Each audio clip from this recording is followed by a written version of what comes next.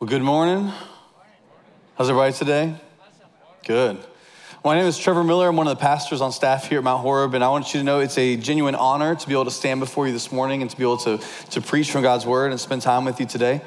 I don't know if you know this, as I said earlier, but we are 10 days away from Christmas Day. I mean, it's literally right around the corner, and a lot of us in the room, we've been waiting for this for a very, very long time, and now it's actually here, and now we're like, wait a minute, we've got 10 days left to get ready for this thing? But it's gonna be an awesome time, and I look forward to it every single year. And we've been in the middle of a series right now called Nativity.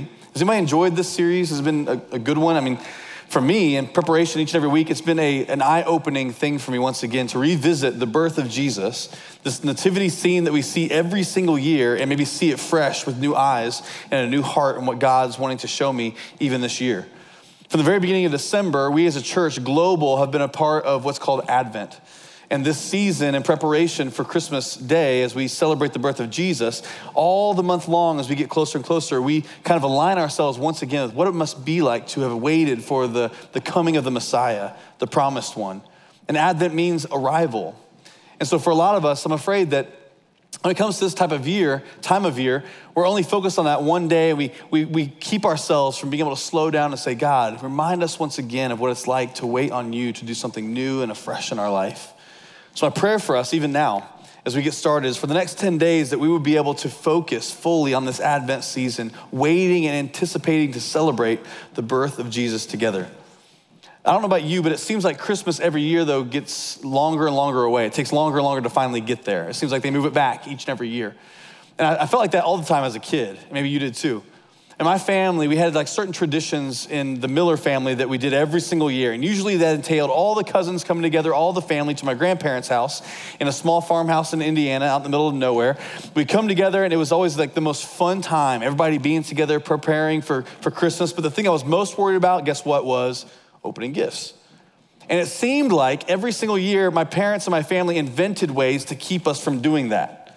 It was like something new. Oh, now we got to do this. My dad was the worst.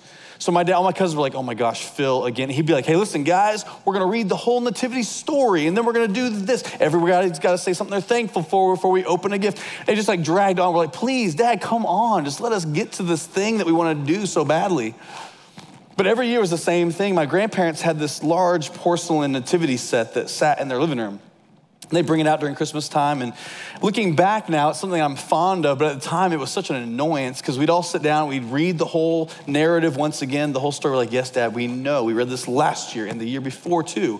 And then everyone would get a piece of the nativity set, all the cousins, and we'd have to come then and bring our piece and set it down together on the table and say what this piece had to do with the whole story.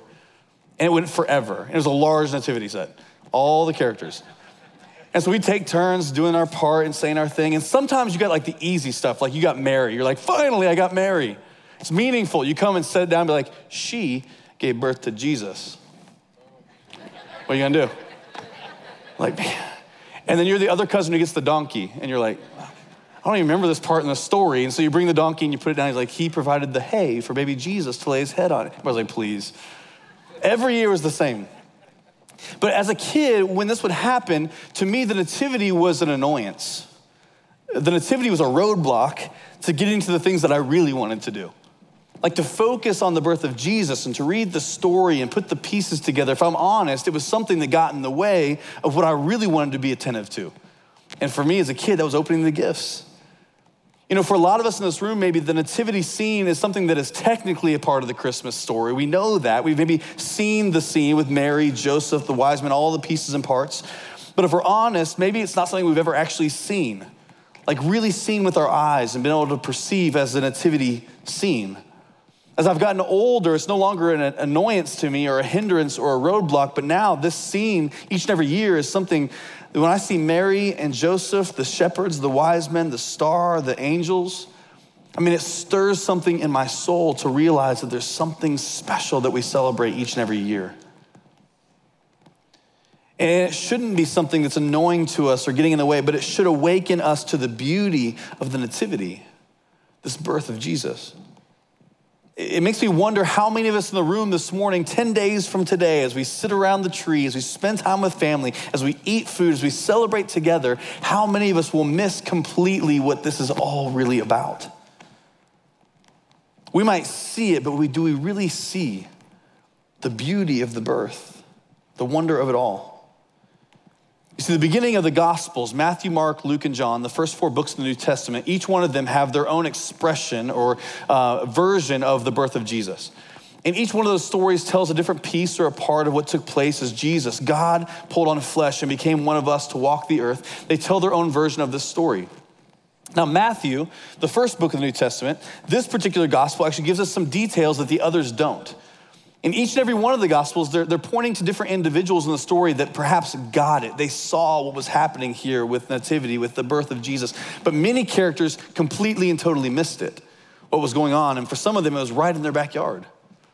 And so it says in Matthew chapter 2, we're introduced to a new group of people that are only present in Matthew. Matthew chapter 2, verses 1 through 2, it says this. After Jesus was born in Bethlehem in Judea, during the time of King Herod, Magi from the east came to Jerusalem and asked, "Where's the one who's been born King of the Jews? We saw his star when it rose, and we have come to worship him." So only in this particular book, we're introduced to a group of people that are known as the Magi. And the Bible says they've come from the east all the way to Jerusalem to celebrate and to worship this newborn baby. Now, it only shows up in Matthew specifically, and probably a lot of us in the room, you've traditionally come to know the Magi as being how many? 3, right? 3 wise men, 3 Magi, but truth is the Bible doesn't give us any kind of number on how many actually come. We know there are 3 gifts that are brought, so traditionally we believe it to be 3 individuals that come to worship Jesus, but we don't know for sure. And the Magi have a fascinating history. They only show up a couple times within Scripture as a whole. And it's interesting to me that they would show up in this particular story, one of the most important stories in all of the Bible, the birth of Jesus. But these Magi, they came from Persia, from the east. They were a Persian priestly caste. They were actually full of a lot of authority from where they come from. They were an ancient Persian religion and priests from that religion.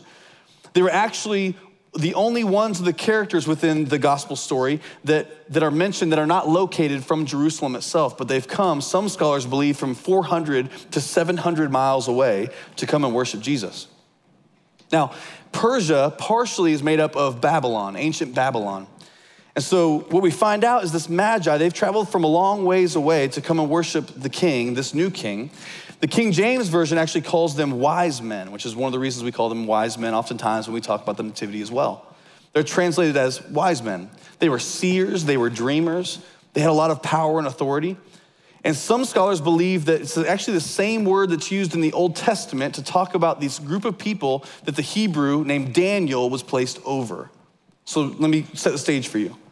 In the Old Testament, Babylon comes, destroys Jerusalem, and takes many of the brightest and best of the Hebrew people back with them to Babylon, and it's known as exile. Now, if these Hebrew people lived in Babylon for this period of time in Persia from the east, more than likely there's some stories that they have always held true about a Messiah who was gonna come one day that left residue there in Babylon. Or potentially Daniel the Hebrew in Babylon during exile, if he is truly put over these wise men, these Magi, more than likely he told them about this Messiah who was going to come hundreds of years later and rescue God's people. And so these Magi are not just some dudes who happen to come across something. More than likely, this comes from many hundreds of years before Jesus is born, and it's been placed within them by the Hebrew people in Persia and in Babylon. Now, as a part of their religion, these wise men, these Magi, they're actually internationally known, has a reputation for astrology. They believe that what happened in the sky and in the stars was connected tightly somehow to what was happening here on earth. Some scholars believe that they actually, in 6 to 7 AD, there was a time when Jupiter and Saturn aligned with one another. And Jupiter was known to be a kingly or a royal planet. Saturn was associated with the Jewish people. And so perhaps when the Magi saw this happen, they decided to come and see this baby Jesus who was born, this new king of the Jews. Now, these strange men, these Magi, otherwise are uninvolved in the narrative of Christ. And to have made a note that what was happening in the sky was worthy enough to come and significant enough to come all the way to Jerusalem. A little side note, but the scriptures don't actually tell us that the Magi show up at the stable with baby Jesus being born, but they actually show up to a house with Mary and Jesus there. Some scholars believe this could have happened anytime after Jesus' birth, all the way to a couple years old, when they finally made it there to come and worship Jesus. This reminds me so much of what happened here in Lexington in 2017, which was the Great American Eclipse. Remember this? And it was like hysteria everywhere, right? And it should be. It didn't happen since 1918 was the last time we saw a total solar eclipse that you could see anywhere in the US. And so if you remember this, in 2017, there was a 70-mile stretch of land from Oregon all the way to South Carolina where you would be able to see a total solar eclipse. And what was interesting, if you remember this, there were people that came from all over the country, miles and miles away, right here to our little hometown of Lexington with their little lawn chairs, to come and sit down and watch this event take place that only took 3 to 5 minutes. I met people here during that time that drove all the way from Miami, Florida, to come to Lexington, South Carolina, because we were the epicenter of this great event with their lawn chairs to watch this thing happen. They'd be like, well, see ya, we're going home. I mean, if people are gonna travel to come see something like that in 2017, these magi, they believe what they're coming to see written in the stars was something much, much grander and something much, much bigger. They believed there was a new king who was coming to earth, and it was worthy of them to be able to travel. It was significant enough to come and see what they could experience with Jesus. So these magi are introduced to us in Matthew chapter 2, but immediately following, we're introduced to another person, and this person's name is Herod, King Herod. His actual name was Herod Antipas, and he was a bad dude. There's so many things we could say, but just know he was not good. He was over a large portion of Israel at that point in time, and in stark contrast to the geographical distance that the Magi come from, he's right there in the backyard of what takes place when Jesus is born, Herod himself. Now, he's a paranoid king. He's worried about everything. History tells us he's killed portions of his family to make sure that he was able to preserve his power. And so you get a little sense of why he reacts the way that he reacts when these magi show up. In chapter 3, it says this: when King Herod heard this, that he was disturbed, and all of Jerusalem with him, when he had called together all the people's chief priests and teachers of the law, he asked them where the Messiah was to be born. In Bethlehem in Judea, they replied, for this is what the prophet has written in the Old Testament.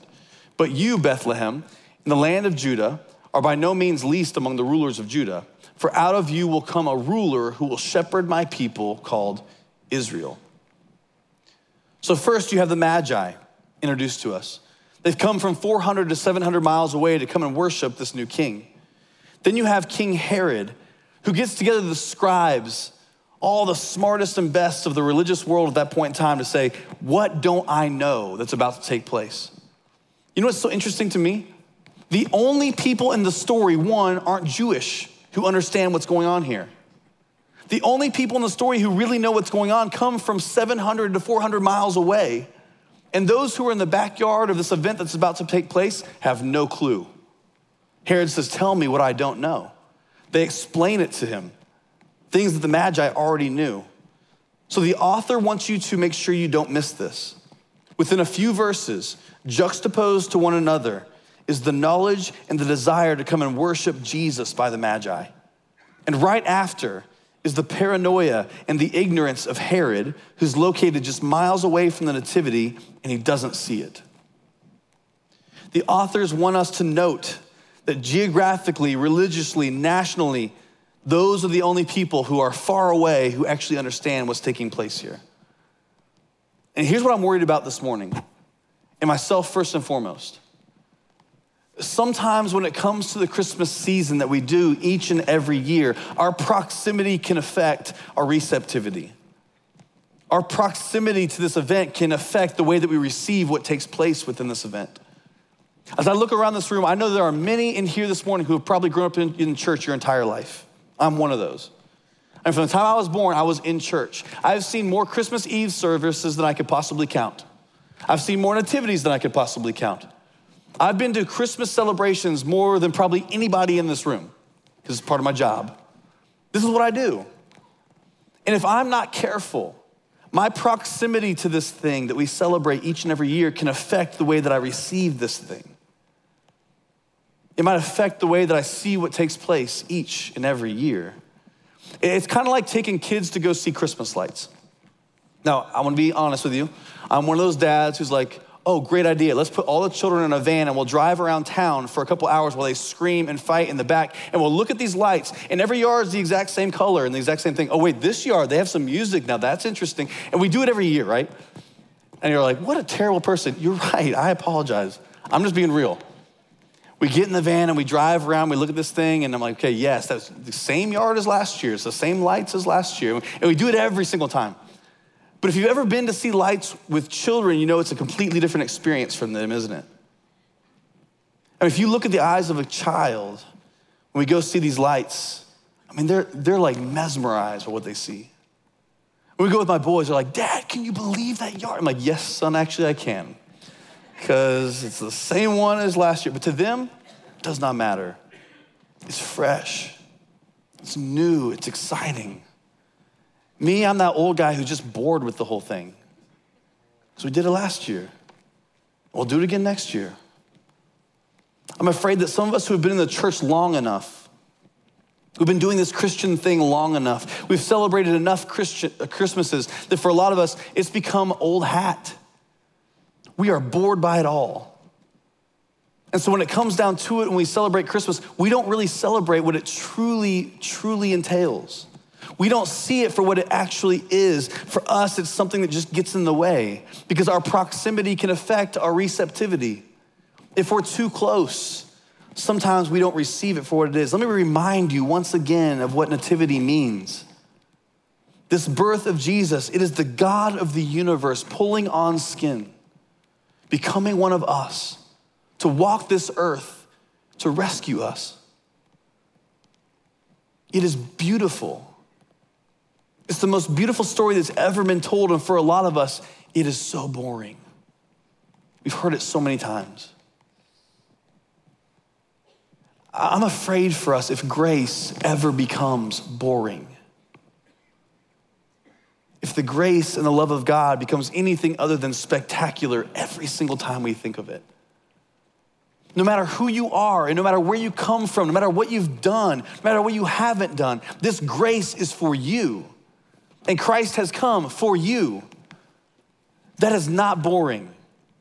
That is not old hat. That is something that's fresh and new. May we never allow our proximity to this thing called nativity to be something that keeps us from receiving what it truly means. If we ever find ourselves in a place where it no longer affects the way we treat people, if it no longer affects the way we make decisions within our life, it doesn't affect the way we think about the world, the way we prioritize, the way we spend our resources, our time, our energy, we've missed it completely. We're too close to see. Let that sink in for just a moment. As you think about the next 10 days, as we celebrate the birth of Christ, what does it mean to you? Does it move you in any kind of way? Or is it something that just gets in the way? Because a lot of us in this room, if we're being honest, I'm the first one in line. We're running dangerously close to missing Jesus altogether in the whole thing. We bought a nativity set for our boys a few years back, a wooden little nativity set that we set up during the Christmas season, this Advent season. And last year, typically it all goes back in the box in the little plastic parts. It gets packed up nicely with all the other Christmas stuff, and then it comes out each and every year. And we realized pretty recently, a few weeks ago, that we had not put it out yet. And the problem was it had never got put back with all the other stuff. It had just stayed in our upstairs room where the Xbox is and the boys go. And Owen Miller had gotten a hold of it, which is never a good thing. So we walked upstairs, and sure enough, it was strewn throughout the entire room. So we went and picked up all the parts, and the good news, we had everything. We had like the shepherds, check. We had the star, check. We had Mary, check. Joseph, check. Barnyard animals, check. We had all this stuff, but we were missing one thing. Jesus. We lost Jesus. I felt so bad. What kind of pastor am I if I lose Jesus in my nativity set? And so we searched high and low. We looked everywhere upstairs, and we have not found it still. So it's sat in the box. And in the box, all the plastic parts and pieces, everything's filled in except for this one little piece. And what's interesting to me is the smallest piece in the entire set, right in the middle, and it's empty. Here's my concern for us this morning. Jesus is the smallest piece in any nativity set that you have at home. It's the smallest piece. But it is the crux of the entire thing. And if we find ourselves during Christmas forgetting about what he means and what this birth has done to us within our lives and has offered us through Christ, we have missed the entire thing. And so sometimes we can become so familiar with this story. It's been told so many times. We've seen it so many times that we no longer see it for what it actually is. And in this story in Matthew, Herod, he's the closest one to what's going on. His scribes, the priests there, they were the closest ones. They had no clue. And the Magi, who were the furthest away, they're the only ones who get what's going on here. Something significant, something spectacular has happened, and we're coming to see for ourselves. We're coming to see for ourselves. So Matthew chapter 2, verse 7 through 8, Herod gets a hold of the fact these Magi have come, and he says this: Herod called the Magi secretly and found out from them the exact time the star had appeared. He sent them to Bethlehem and said, "Go and search carefully for the child. As soon as you find him, report him to me so that I may go and worship myself." Now, it goes without saying in the story, Herod is not a good dude. He does not have the same intentions that the Magi do. He's not interested in worshiping him. He's not genuine. He has no interest in worshiping the king, and he has not good intentions at all. Herod was consumed and focused on only one thing: securing the power that he already had, making sure there was no Jewish prophecy about a king who would be born that could possibly endanger the power that he had claimed for himself. You see, Herod had vested interest in making sure that everything stayed exactly the same, and the birth of a new king would be disruptive to what he has always wanted, his ultimate authority in that area. So he tells them, "Go and find this baby. And if you find him, come and tell me, because I want to go worship myself." I get the sense that for some of us, one of the reasons that we leave Jesus out of the Christmas equation is, yes, because we're so close, we just unintentionally miss the most important piece. But sometimes, if we're honest, we miss Jesus because we don't want to acknowledge him in the whole story as king. Because if he's king, that means we're not. If he's the final authority, that means we're not. And if we're honest, a lot of us, we have vested interest in making sure that nothing changes, that everything stays the same. Because I've lived my life since last Christmas in this certain kind of way, and I don't want it to change. And to acknowledge Christ as king means something might have to change. I have control over all the people in my life the way I want it right now, and that cannot change. It's got to stay the same. I continue to ignore the need in the world around me because I don't want to be uncomfortable. I look out for myself and myself alone. A lot of us, we have vested interest in making sure that every Christmas we hold strictly to just the holiday. Because to acknowledge the birth of Jesus as king and authority in our life means that something might have to change. I'll be honest with you. Some folks that I know within the church are the most entitled people I've ever met in my entire life. Some of the people I love the most can't see past the end of their nose. And when this happens, too often we are more concerned about keeping ourselves in the way that we want things to go rather than allowing God to come in and wreck us and disturb us. You see, some of us, we worship a season rather than we worship a savior. It's easier that way.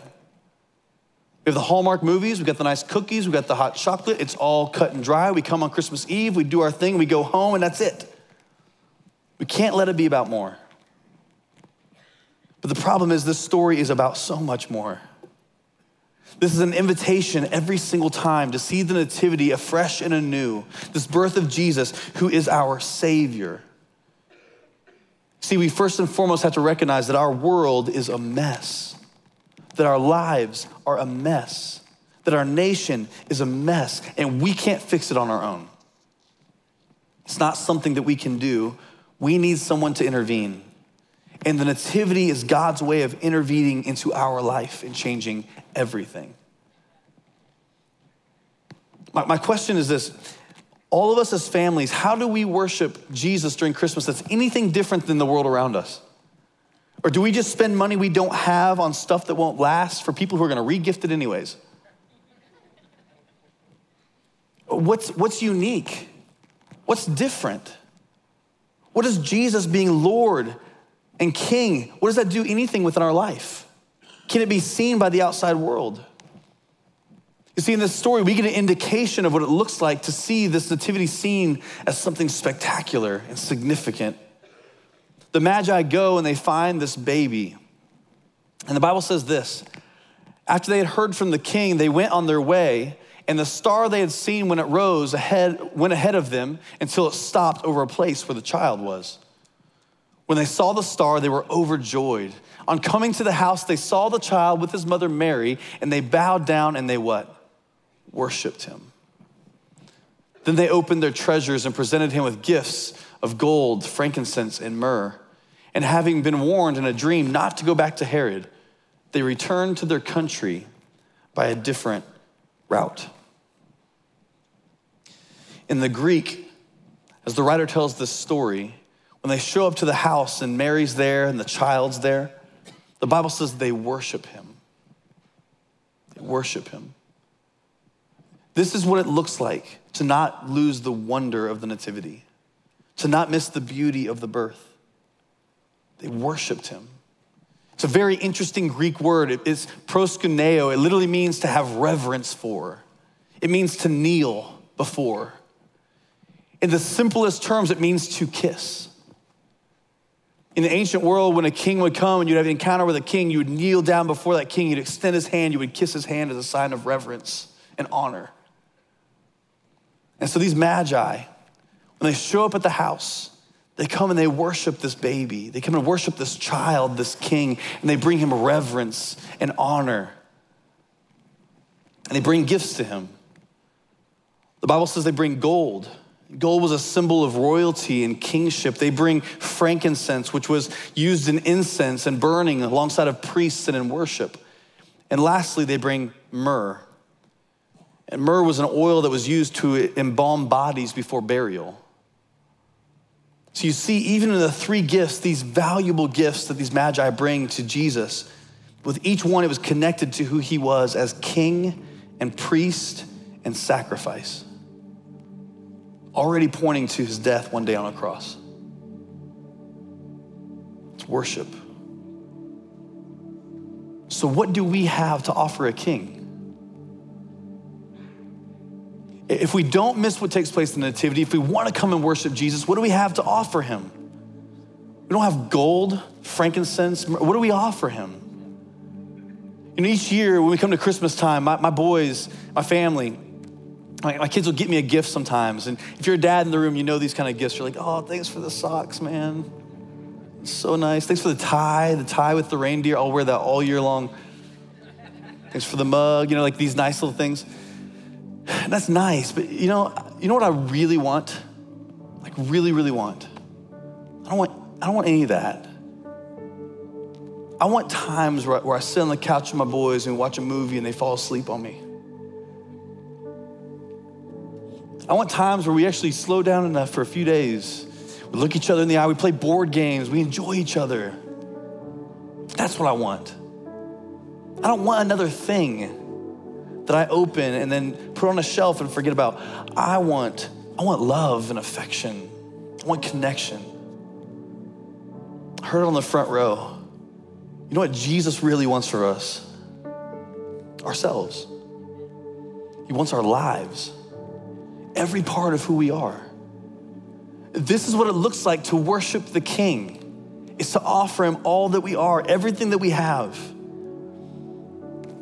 We kneel before him in reverence. We worship like a kiss. We offer him our failures, our abilities, our hurt, our pain, our future, our past, our gifts, our talents, everything. Jesus, it's yours.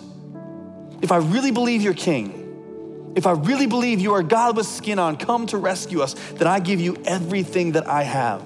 It's all yours. It's easier said than done, though, isn't it? This year, I'm so excited because there's many ways we can express this to one another, this kind of change and transformation that Jesus does within us. We have a really tangible way this year.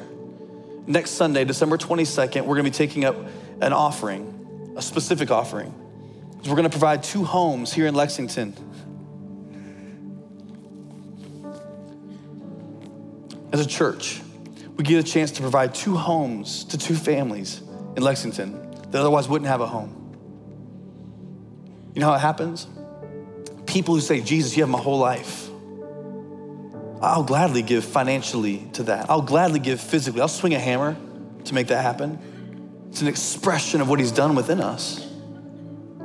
So some of that money is gonna go here in Lexington, Jesse Street, right across Lexington, to provide these 2 homes. And we as a church get to do this. But also, all the way across the globe in Nepal, we're gonna provide homes for families who've been devastated by an earthquake in 2015, 4 years ago, who are still waiting on a home. And we can provide that. Tangible, practical ways that we can say this Christmas, it's not about the season, it's about the Savior. That's what it's truly about. And I can express that physically by being a part of this thing. The very end of the story, in verse 12, the writer says that they're warned in a dream, the Magi, the wise men are warned, don't go back to Herod. And it says instead, they went back to their home country through a different route. A different route. Now the word route is very specific. It's actually used all over the New Testament, but the word route actually means path, route, or could mean way. It's the exact same word that's used by Jesus when he tells his listeners and his disciples, I am the way, the truth, and the life. I am the way, I am the path, I'm the direction that you go.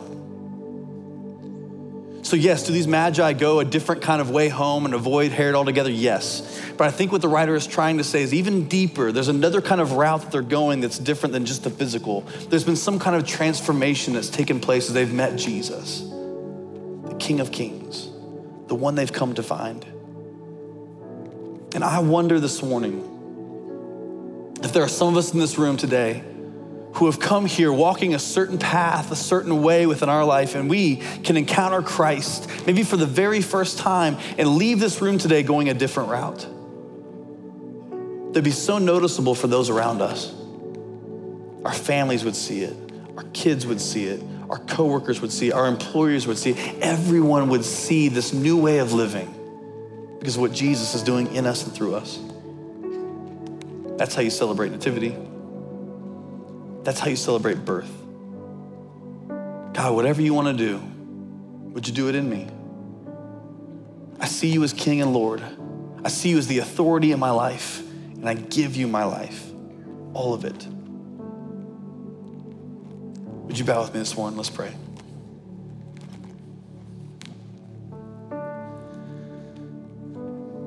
God, I can imagine in this room, there's so many different folks who encounter this season in different kinds of ways, who see this story in different kinds of ways.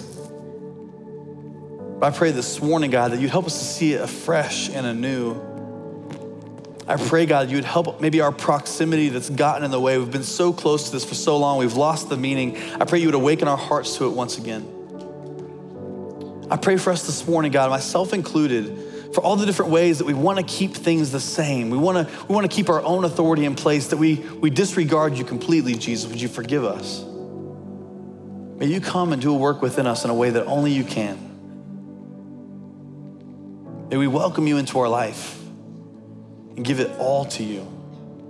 You're the only one who's worthy of our worship, God. So we give you reverence. We give you honor. We give you glory. So Father, I pray that even now that you would just touch our hearts by your Spirit today. Help us to know that you have come among us. You are not somewhere far off, but you're right here, right now. Lord, we love you. It's in your name we pray. Amen.